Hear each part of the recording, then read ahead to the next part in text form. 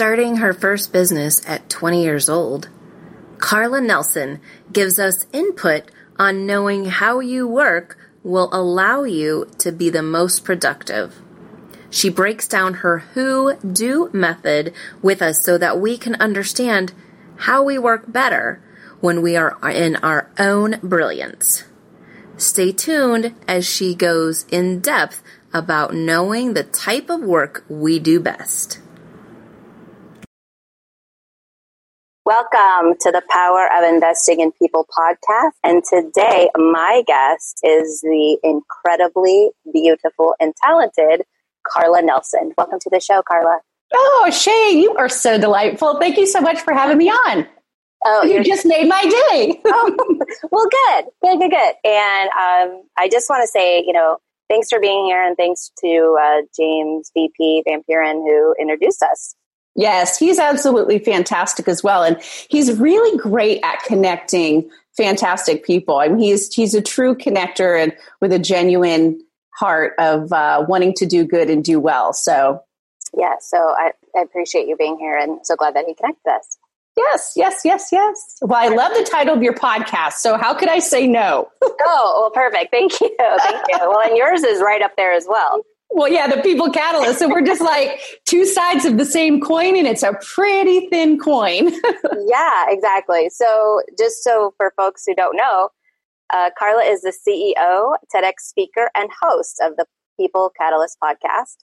She launched her first of many companies at the age of 20. Wow, what an accomplishment. Yeah. But actually, if you go backwards, I used to buy things wholesale, have my dad, I didn't realize it was an entrepreneur in high school, buy things wholesale and then sell them to the kids at school. And then my dad made me pay him back interest. Oh, how funny. I love it. Well, good for Dad for instilling the entrepreneurship in you, right? Yeah. Karla quickly learned the key to any successful endeavor is to know how to facilitate and enable your team. The People Catalysts teach and license their proven methodology and how to be 3 to 8 times more effective. They train the who-do method to 25 plus of the Fortune 100 and thousands of mid-market companies and startups.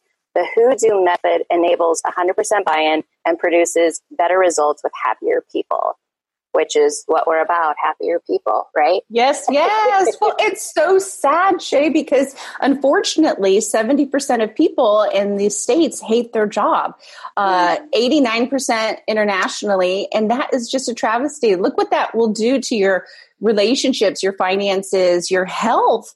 And so there's tangible and intangible consequences of people feeling like they're selling their soul, their life, their whatever, their debt on the universe for a paycheck. And so our real focus is to revolutionize the way work is done, because it doesn't have to be that way. There is a better way. I love that. So I always start off with the first question of, what does investing in people mean to you?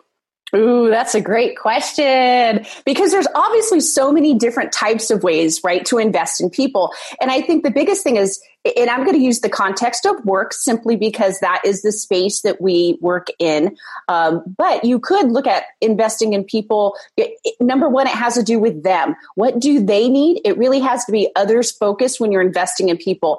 As soon as you make it about yourself, you're no longer investing in someone else. You are trying to have the outcome that you want for that individual. And so in the context of work, and the work that we do is we break it down into holding people in their magnificence instead of their smallness. And what I mean by that is, it's just like when your kid comes home and they've got all A's and a C. And then what do we focus on? We focus on their weaknesses. We focus on what they're not good at. We focus on everything that, doesn't come easy or naturally to them. And so the way we invest in people is we teach how to flip that on its head. We have a validated study that we go in and identify what part of the work people do, and then expect them to do that part of the work. I mean, wow, concept, right, Shay? Mm-hmm. It's just not the way that work has always been done. Right. We would get hired for a position and it was like, hey, that's the job description. That's the way it's going to be. And we didn't have all the technology and the ability to do the little pieces of the work too way back in the day. So unfortunately, we approach work in the 21st century with the 19th century work style of it's because this is the job description, because I said so. And it doesn't matter what part of the work that you do well. And we're shifting that a little bit in college. As you can see in the last 20 years, we do a lot of teamwork and we have team focused in doing, papers and projects but that's only recently. And think about it, Shay, how much our cell phone has changed in 10 years, but how much has the way we do work changed? Why is that? The technology has changed. And so there are 4 core natures of work. And there's actually 5, but I'm not going to talk about the 1% that 100% of the population is made for. And we call them the oneers. And within those 4 core natures of work, movers, shakers, provers, and makers, there's different part of the work that they do well. And so we give them a process by which they can figure out ideation, what are we going to do?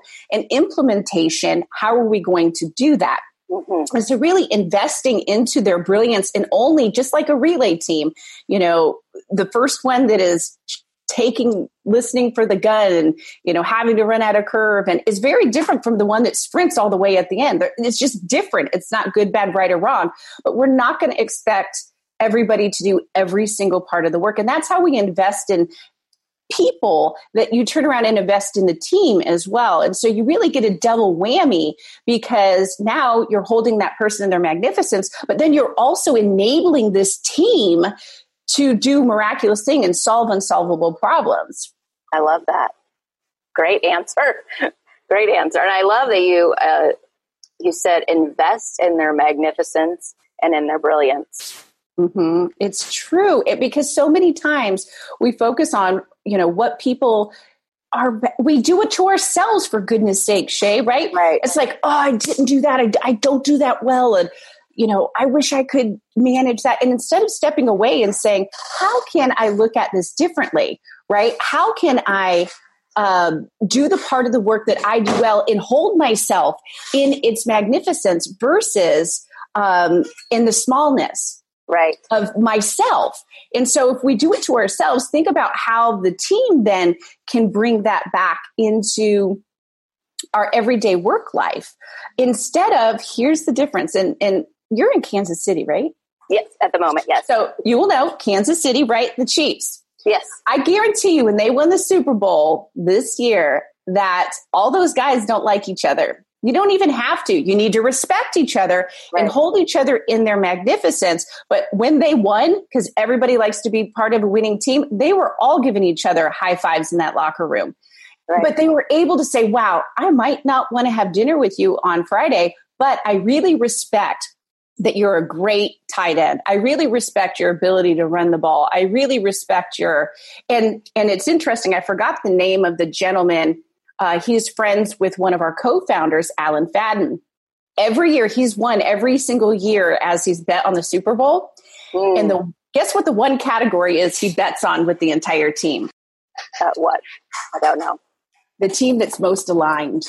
Oh. He doesn't look at the stats. He doesn't look at any of that stuff. Yeah. He looks at the team that's most aligned. Wow. Isn't that great? Yes. Yes. So you hit a buzzword for me, aligned. So I'm just curious to know, was there ever a time when you didn't feel aligned? Oh, I definitely. And you know what? We put ourselves back into that situation, I think. So it's almost, and we call it balance. We have all these words for it. And I think balance is kind of a poor word overall, because if you do your work and you love it and it gives you energy, yeah, you're right. You might not be balanced in the fact of you're not spending enough time with your family or not getting enough exercise. But really that off key of when, and you don't feel like you're in the zone. And then you feel like you're trudging through mud. And I think, Shay, there are times when we are doing work that we have to be forced out of alignment so that we can move back into alignment too. And let me give you an example of that. So if I'm going to launch a new product and I don't like market research, okay? It's not my favorite thing. It doesn't mean I have to do all of the work, but as the leader, you do actually have to understand the part of the work that needs to be done. A social media campaign. the worst thing you could do is put me behind a computer and have me clicking buttons. I like to communicate. Yeah. I do like to do that part. But have you ever gone into the back of Facebook and looked at a Facebook ad? My eyes just start going crazy. But at the same time, you have to be informed well enough to be able to. And I think sometimes when we do projects that push us out of alignment, we just have to be aware. It's like, okay, I'm out of alignment. I'm not in my zone. I'm not humming right now. It's okay because I'm going to get myself back into alignment. I think it's the spiral of when you don't either realize it or that you feel like you're stuck there. Because if you know that you're not stuck there, then you can trudge through the mud a little bit and almost to the point where you're working really hard because you want to get out of the mud and you want to get back into alignment. I think that, but at the same time, the more you can work in your core nature and in your strength and in your brilliance, you're just, not only are you going to be happier, but you're going to get a lot more done. Right. And most people only spend 8 to 10% of their day in their brilliance. So, and this is the numbers it comes out to, Shay. Wow. So we spend, and I'm using 90-10. Yeah. We spend 10% of our day in our strengths. But what happens is when you look at the tasks of what people are great at and what they stink at, the level actually ends up being, even though 50% of your time, say allotted for, okay, it would take you this amount of time to set up this interview, this amount of time to do your email, whatever they're good at. And then you've got 50% of your day, and we call this your peak work when you're Zooming, and 50% of your day in your week work. It ends up being about 90-10. So even though we spend 10% in our strengths, when you look at it, because we've done this research for 25 years, when you look at it, your day is actually mapped out 50-50. But it takes you 10% of your day to do 50% of the tasks because you're zooming at them.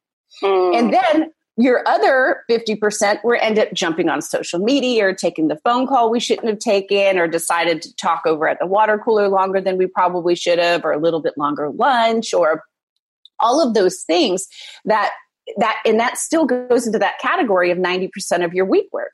So what if you could just shift that, right? By, I don't know, 80-20 even. You're actually getting twice as much done, just shifting your day to doing 10% more of what you're brilliant at. So how do you recommend doing that for a team? Well, the first thing is to identify your core nature of work. And you can be a solopreneur and do this. So, I mean, we've got VAs all over the world. We've got colleagues. We've got, your CPA, your, depending on your vertical, you're going to have a whole bunch of different people that, believe it or not, are already on your team. And I would challenge you, it's somewhere between 10 to 15 without even looking, right? As far as colleagues or other individuals you can work with. So first is we have an assessment to identify your core nature of work. So who are you and what are you brilliant at? Because again, a lot of times we do it well, we do it fast. And it's not natural for us to go, I just want to stay in this space, because we devalue our brilliance. So the first part is let's assess who we are.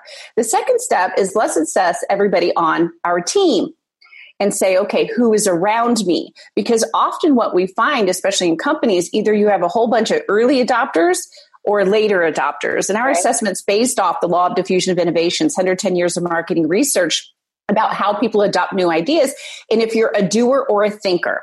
And so people are different. And what happens is a lot of people, they'll end up hiring people like themselves, or they'll end up having a company that's all early adopters, or they'll have a company that most people are later adopters. And you have to have that balanced team. And so the first thing is, who am I? Who is my team? And what does that team makeup look like? And so then we plot that team out and go, okay, this is who we have. And then after that, it's using the process by which you're figuring out what you're going to do and how you're going to do it. And where do you sit in that process? Because either you're going to be the person that comes up with new innovations, and these are the shakers, 35% of the population that, I'll tell you all the negative terms. Unfortunately, explaining the negative terms, we call them, people actually understand what I'm calling, which is a shaker.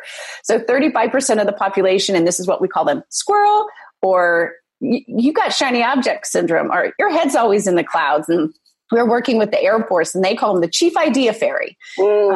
And so, but we call them shakers. They shake things up, right? They're like the, on button on your remote control. They start things. But they're thinkers. So the challenge is that they're in their head. So when they come up with the idea, it's so easy. It's just going to be done, right? So there you go. Your greatest strength can also become your greatest weakness, right? Mm-hmm. And so, but this is also 35% of the population that needs to understand that they'll say no to any idea that's not their idea. So there you go. Your strength then become your weakness. If you don't understand that core nature of work and how you see the world and how you see it differently, then our next group, which are the movers, these are 15% of the population. This is the only group that says yes to a new idea. And movers are really interesting because they're like the fast forward button on your remote control. They like to take all those shakers' ideas and go, and then pick the best idea, set of ideas, create a strategic plan. And then they can think about the next 5 people that you need to talk to in order to get this done. And typically with movers, we call them, they're so bossy.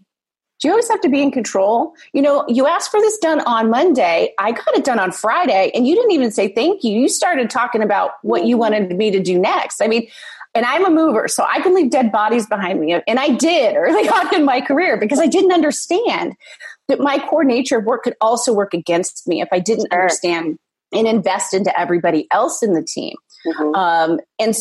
But again, they're like your point guard on the basketball team too, because they're the ones that say 15% of the population that will say yes. And we have to say yes to new ideas. It doesn't matter if it's, changing the furniture around because something's not working in the office, all the way to the newest technology, or the fact that some other competitor is going to eat your breakfast or eat your lunch, or you have to change branding, or there's a million things we have to do. But at the end of the day, we have to get our team then working together to adopt this new idea. So then you've got the next, which is the prover. This is 25% of the population. And again, I'll tell you all the negative terms we call them, because then people understand, even though we call them the positive term, the prover. Mm-hmm. Gosh, you're such a naysayer. Why do you have to be such a Debbie Downer? There's even books about provers, how to deal with Debbie Downer at work. And I'm not talking about the behavioral piece. What I'm talking about is, we call them Eeyore, and I can think of a whole bunch. Provers get a bad rap out there.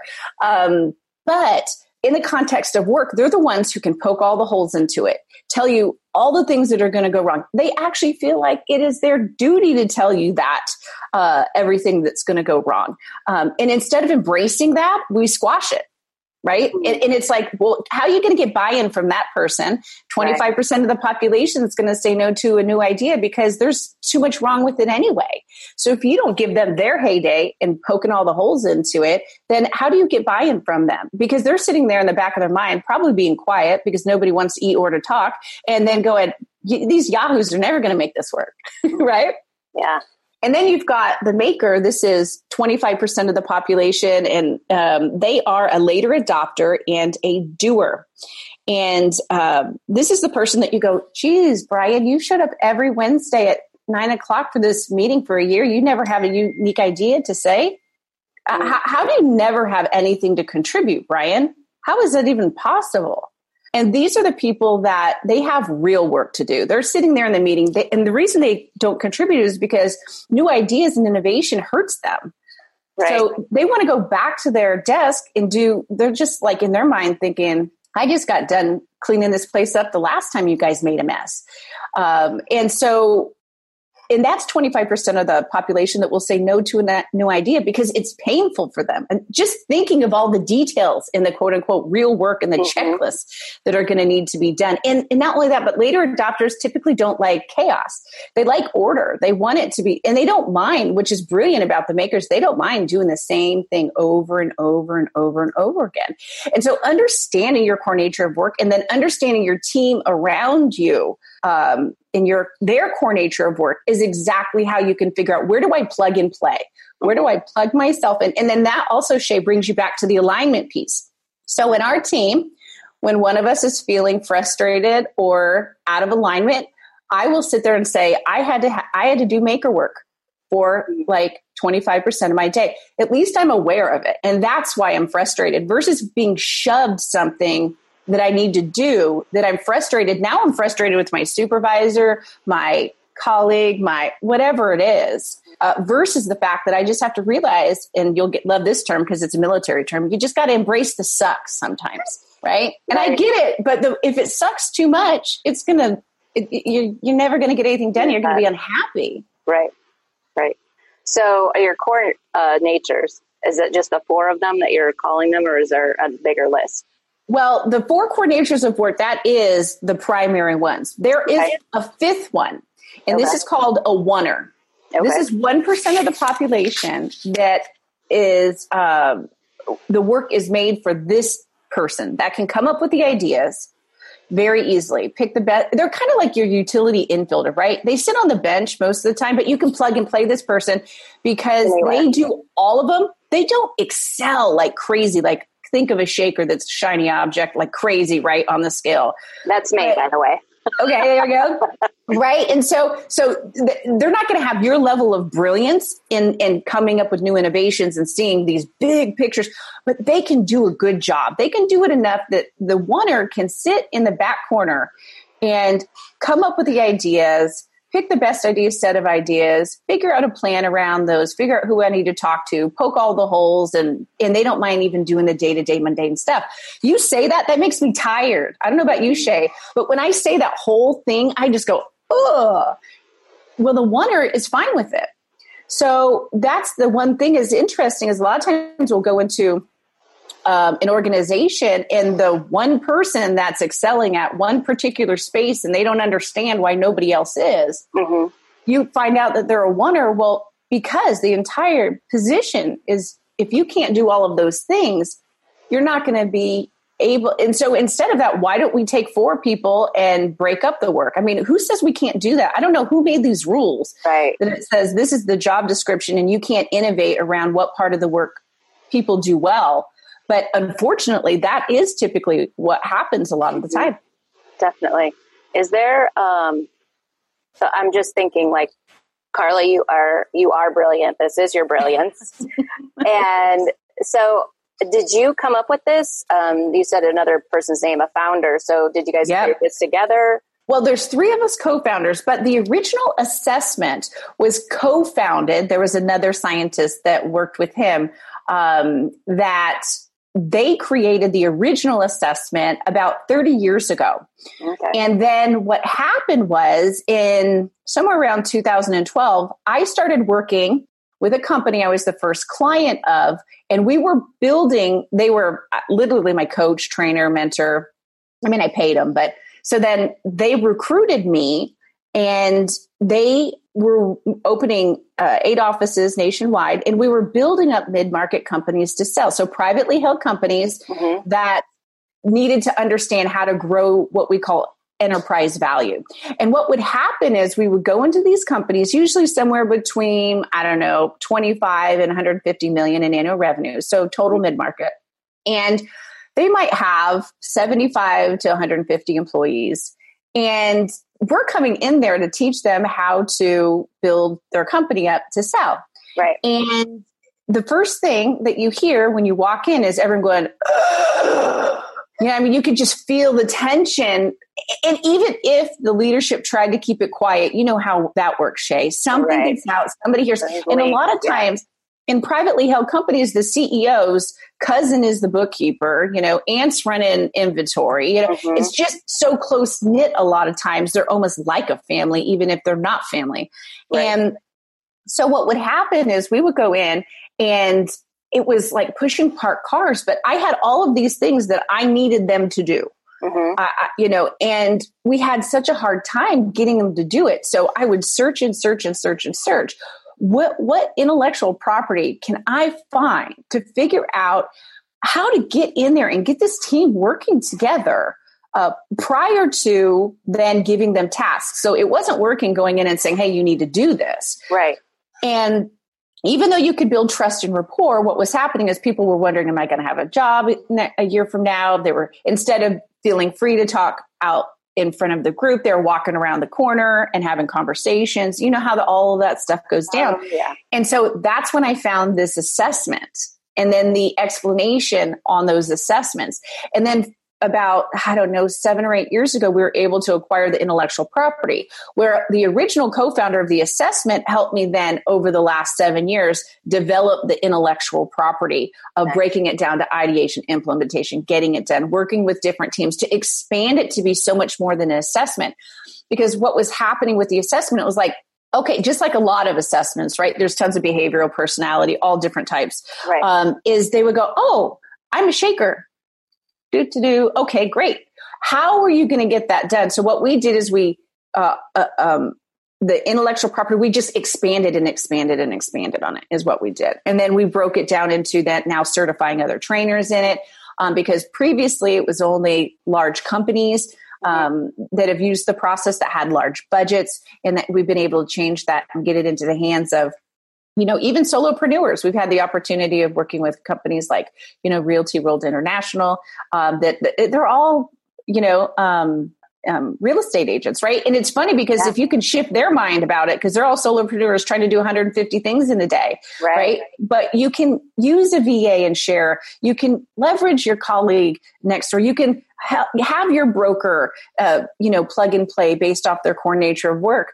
And the other types of customers, we've even worked all the way with startups that have maybe gotten a little bit of money, and then we get referred in by either the investor or them just looking for somebody to go, okay, help me. I want to make sure we get the most and squeeze the most out of this initial capital that we have. And so we've really been able to work with a lot smaller companies, which is very satisfying because they're extremely more nimble than the federal government and, large companies, because they usually have to have 15 people approve something before you can start working with them. So it's been really awesome. It's been a really cool ride the last couple of years. A wonderful story. Was there a time before this that you were like, gosh, I really need a team of people. I'm by myself, or whatever your circumstance was. Maybe you were an employee at somewhere that you were like, I just think this could go better. Oh, yeah. When the only time I ever had a job, I always call myself I'm unemployable because in college, I was in food service, right? So that's honestly, a food server is if you're good at it, you're extremely entrepreneurial, right? Mm-hmm. I did that part-time through college. And then I got recruited by a title company in the Sacramento area. And I was pretty much like the office manager at first, and then very quickly moved myself into an escrow assistant. And just watching the dynamics of the office and how dysfunctional, how they didn't have their back, I was like, I cannot. And at the time I was 18. I'm like, I don't think I can take direction from, or maybe 19 actually, sometime between that age. I was there for about a year and a half. I'm like, how do I take direction from somebody I can't even respect the fact that, for lack of a better term, it was just cattiness and everybody was being so nice to each other's face and they weren't even being real, right? And I'm just watching the dynamics of it. And I remember sitting up at my desk, and I was just thinking, I am not going to, and I would give everything to the customers. I mean, my goodness, they'd call and I knew their voice and I just saw all these people just not really caring. I'm like, I don't want them to squash my desire and my love for serving other people and putting my dent on the universe. And I'm like, what could I do? What kind of business? I started thinking literally at work. Yeah. What could I do? And I was like, well, I love entertainment. I could, be a caterer or, event planner, and I started going through, and I'm sitting there, literally the checks for all of the customers, right? Because literally the customers I serve, it was their commission checks that were coming across my desk. And I was looking at the commission checks of the lenders and real estate agents we work for. I was like, oh, it was like 15,000. I was like 20,000. I'm 7. I'm like, I could do that. I've been doing it for a year and a half. So then I went and got my broker's license. And then my first company was in residential finance. Wow. And then I quickly moved into commercial finance and business finance, because they're kind of hand in hand. A lot of people have the building that their business is in. Mm-hmm. And then in the crash of 2008, we morphed into a consulting firm because so many of our customers had, pieces of real estate and businesses. It was like, and it was a finance function. They thought they had a real estate function with, 20 short sales, but they didn't. They had a finance function that ultimately would become a real estate function. And so, and that was the last job I ever had. So besides, my boss can be a brat sometimes. No, just checking. Which is yourself, right? Yeah, exactly. Yeah. But that was definitely an aha moment for me. And I just think about all the other people out there that are sitting at their desk, doing their job day in and day out, faithfully trying to put their dent on the universe, trying to figure out what could I do outside of this. And the number one thing I can tell you is whatever you end up doing, make sure that you build a team, because one of my favorite people, Ernesto Cirola, you got to check out his TED Talk. He's amazing. He's done enterprise facilitation, economic development all around the world. And he has one of my favorite quotes ever is, the death of an entrepreneur is solitude. Yeah, that's exactly what we do, is we try to do it all. And then we regress into our little corner, don't ask for help. And then ultimately, that's why, unfortunately, 90% of businesses ultimately fail because they're trying to do it all on their own. And it doesn't have to be that way. Right. Oh, gosh. So many nuggets in there. So basically, it sounded like you were in your young 20s when you decided, no, I'm going to be an entrepreneur.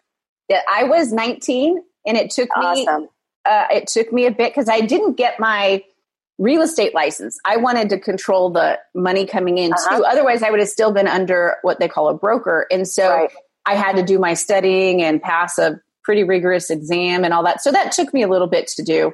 And as soon as I got my broker's license, though, it was on. I opened an office. I got my furniture. I was up all night long putting it together. Quickly hired one or two assistants. Awesome. Burn the ships, man. And I never looked back. So that's awesome. So good for you that you were in your 20s and just, really discovered what you were passionate about. I think my audience and a lot of people that I know in the world are in their, late 30s or 30s and 40s. They've had a career and now they're going, even in the military, they've been through the military. Now they're like, so I'm transitioning into either from military to civilian life, or they're transitioning from one career to the next. And I always get this question as a coach and consultant is, how do I figure out what's next? And so Great question. So what advice would you give for them? Yeah. And here's the good news is, welcome, you're normal and just like us, because even think about the today's that everybody's having to pivot, right? Right. I mean, it's never going to stay the same anymore. The status quo is a fiction of people's imaginations. And even look at like what Uber did to the taxi industry. Did anybody ever think that was going to happen? I could go on in so many other different examples of that. And we always are going to have to look at who we are and what we're doing. And the best thing that you can do is ensure, number one, you said it right. What are you passionate about, and and I get this answer all the time when I ask people, Shay, what they're passionate about. I swear 90% of the time, I want to help people. Right. And it's too general, right? We all know that it's absolutely too general if we want to help people. But what is that space you want to help them in? Like you're passionate about helping that transition between being in the military and then being a veteran, right? And so what I ask is, what do you want to do specifically to help people? Because that's going to take care of the majority of the individuals, regardless if you're developing software to make their lives easy, if you are, coaching, consulting, if you are whatever that space is, look at what you're brilliant at. And you might not be able to do that. Take a piece of paper and ask every single person around you, because a lot of times the things that you learned and that you did really well, and you might actually have forgotten a little bit in the military, because they tend to beat the early adopter out of you. Right. Because it's funny, they say, follow all the processes and procedures. We need to be innovative. It's like, it's and doing the work that we have done. And actually our intellectual property will be taught at the Air Command and Staff College for the Air Force this year. So anybody a major and above, as far as this leadership position. And you guys are amazing. Veterans are amazing because they understand the value of training. So many civilians, you have to beat it into them. It's like, you know what? We're formally trained. I am formally trained to do the work that I do. Yeah, you've got grit. Yeah, you've got determination. But write down those things that you're good at, that come easy to you, and then figure out what your core nature of work is, and then build a team that you can go to around yourself that can give you that help and give you that support, so that when you do launch, you've got all the pieces in place. You know, Shay, I love SBDC. I think it's great. What is it? Small Business Development Centers. They're all around the world. I love SBA. I did 504 and all sorts of SBA loans in the past, and they fill a great niche. But what I'll tell you is, when you go to get help and you have to write the business plan, you have to do the marketing research, you have to figure out the product development, you have to figure out the financial model and do the financial forecasting, you have to figure out the bookkeeping and how you're going to manage those things, you have to figure out, like, are you kidding me? Like, I can just list 150 things, right? If you try to do them all by yourself, and the problem is it robs you of your joy and enthusiasm. Absolutely. And it sucks the peace and the reason why you started in the first place. And so, yes. Agreed. And you can get a lot of people to help you. You know, even you just mentioned Bunker Labs, and I know it's a little bit different in Kansas City than it is in San Francisco here. But seek out that help and figure out and then go to those people that have done that thing that you think you want to do. Agreed. I absolutely agree. Talk to someone who's done it, and, you know, whether they failed or succeeded, you need to know both sides. So like you said, you can learn a lot more from failure too, by the way. You need people to poke holes in your idea too. So I love that you talk about that in your core natures. So yeah, and we do have a podcast. We have about 150 different podcasts, and the ones that we did initially, we went literally 75 of the first 100 podcasts. We're applying the process to a specific problem. Nice. So if anybody who wants to educate themselves with it, you know, obviously you can always contact us. We'd be happy to help. But if you are tenacious and you listen to those podcasts about the background, about how to run good meetings, about how to look and hold somebody in their brilliance, all of those things is absolutely available to anybody in listening to our previous podcast. Which is awesome segue to how do people connect with you? Where's your podcast, your website, all of that? Yeah, you got it. So the best way to go is just to The People Catalyst, and that's plural because we need you all, but not at the same time.com. So The People, CATALYSTS.com. And right on there, we do have a link to our assessment. It was just revalidated. So you can jump on there, take the assessment, and it'll automatically get sent back to you. Definitely white label us. So if we end up going into your spam, then put us in your white folder, because we're always updating new information and new strategies and tactics, regardless if it's creating an irresistible offer, and how do you storytell, or if you want to launch a podcast, all sorts of different things around using the core nature of work and building a team. Awesome. And if they want to contact you through that, they can do that on the website as well.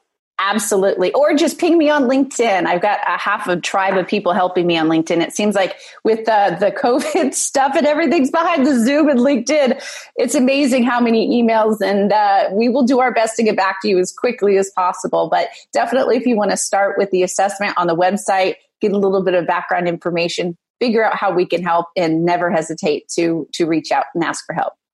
Awesome. Thank you so much for saying that. So if you want to get more information, it is thepeoplecatalysts.com. And what would be your legacy, Karla? A personal legacy, professional, either one. You got it. So our vision is to revolutionize the way work is done. We don't want 70% of people in the States and 89% of people internationally hating their job. They spend more time there than they do anywhere else. We spend more time working than with our family. So how would this affect the world, the economy, if we could find a better way to work? I love that. Find a better way to work. Awesome. And which brings me to my last question that I always like to leave with is, what phrase, scripture, or mantra are you living by right now? Right now? Well, It's interesting you say that, because I was thinking about it this morning about the vision and mission, and the best way that we can make that to fruition, and which is really support movers. In our core nature of work, if I can find them all, collect them, because they will bring everybody else with them. They just naturally, literally, I just built a team, and it was all, long story on what we're doing. Everybody that heard it, that said yes and raised their hand, was a mover. And I was like, you know what? If I just support the movers, give them everything that they need to be able to use this process. It doesn't matter if you're teaching Scrum or any type of Agile, if you're using EOS, if you're using total quality management, like, it doesn't matter the process you're using. But if I can support those movers and get every other core nature of work around this, then, perhaps then we can really put that dent on the universe of revolutionizing the way work is done. Beautiful, beautiful, beautiful. Well, Karla, thank you so, so much. It's been an honor and pleasure having you. Thank you so much for having me. This is always great, Shay. You're excellent interviewer too. You asked some really, really great questions. Well, good. Like I said in the beginning, before offline, before we jumped on, it's just a conversation, and we'll see where it goes. So you gave me lots of information to go on. So thank you. Awesome. Well, I appreciate it. Thanks so much. And I know we'll be in touch. Yes, definitely.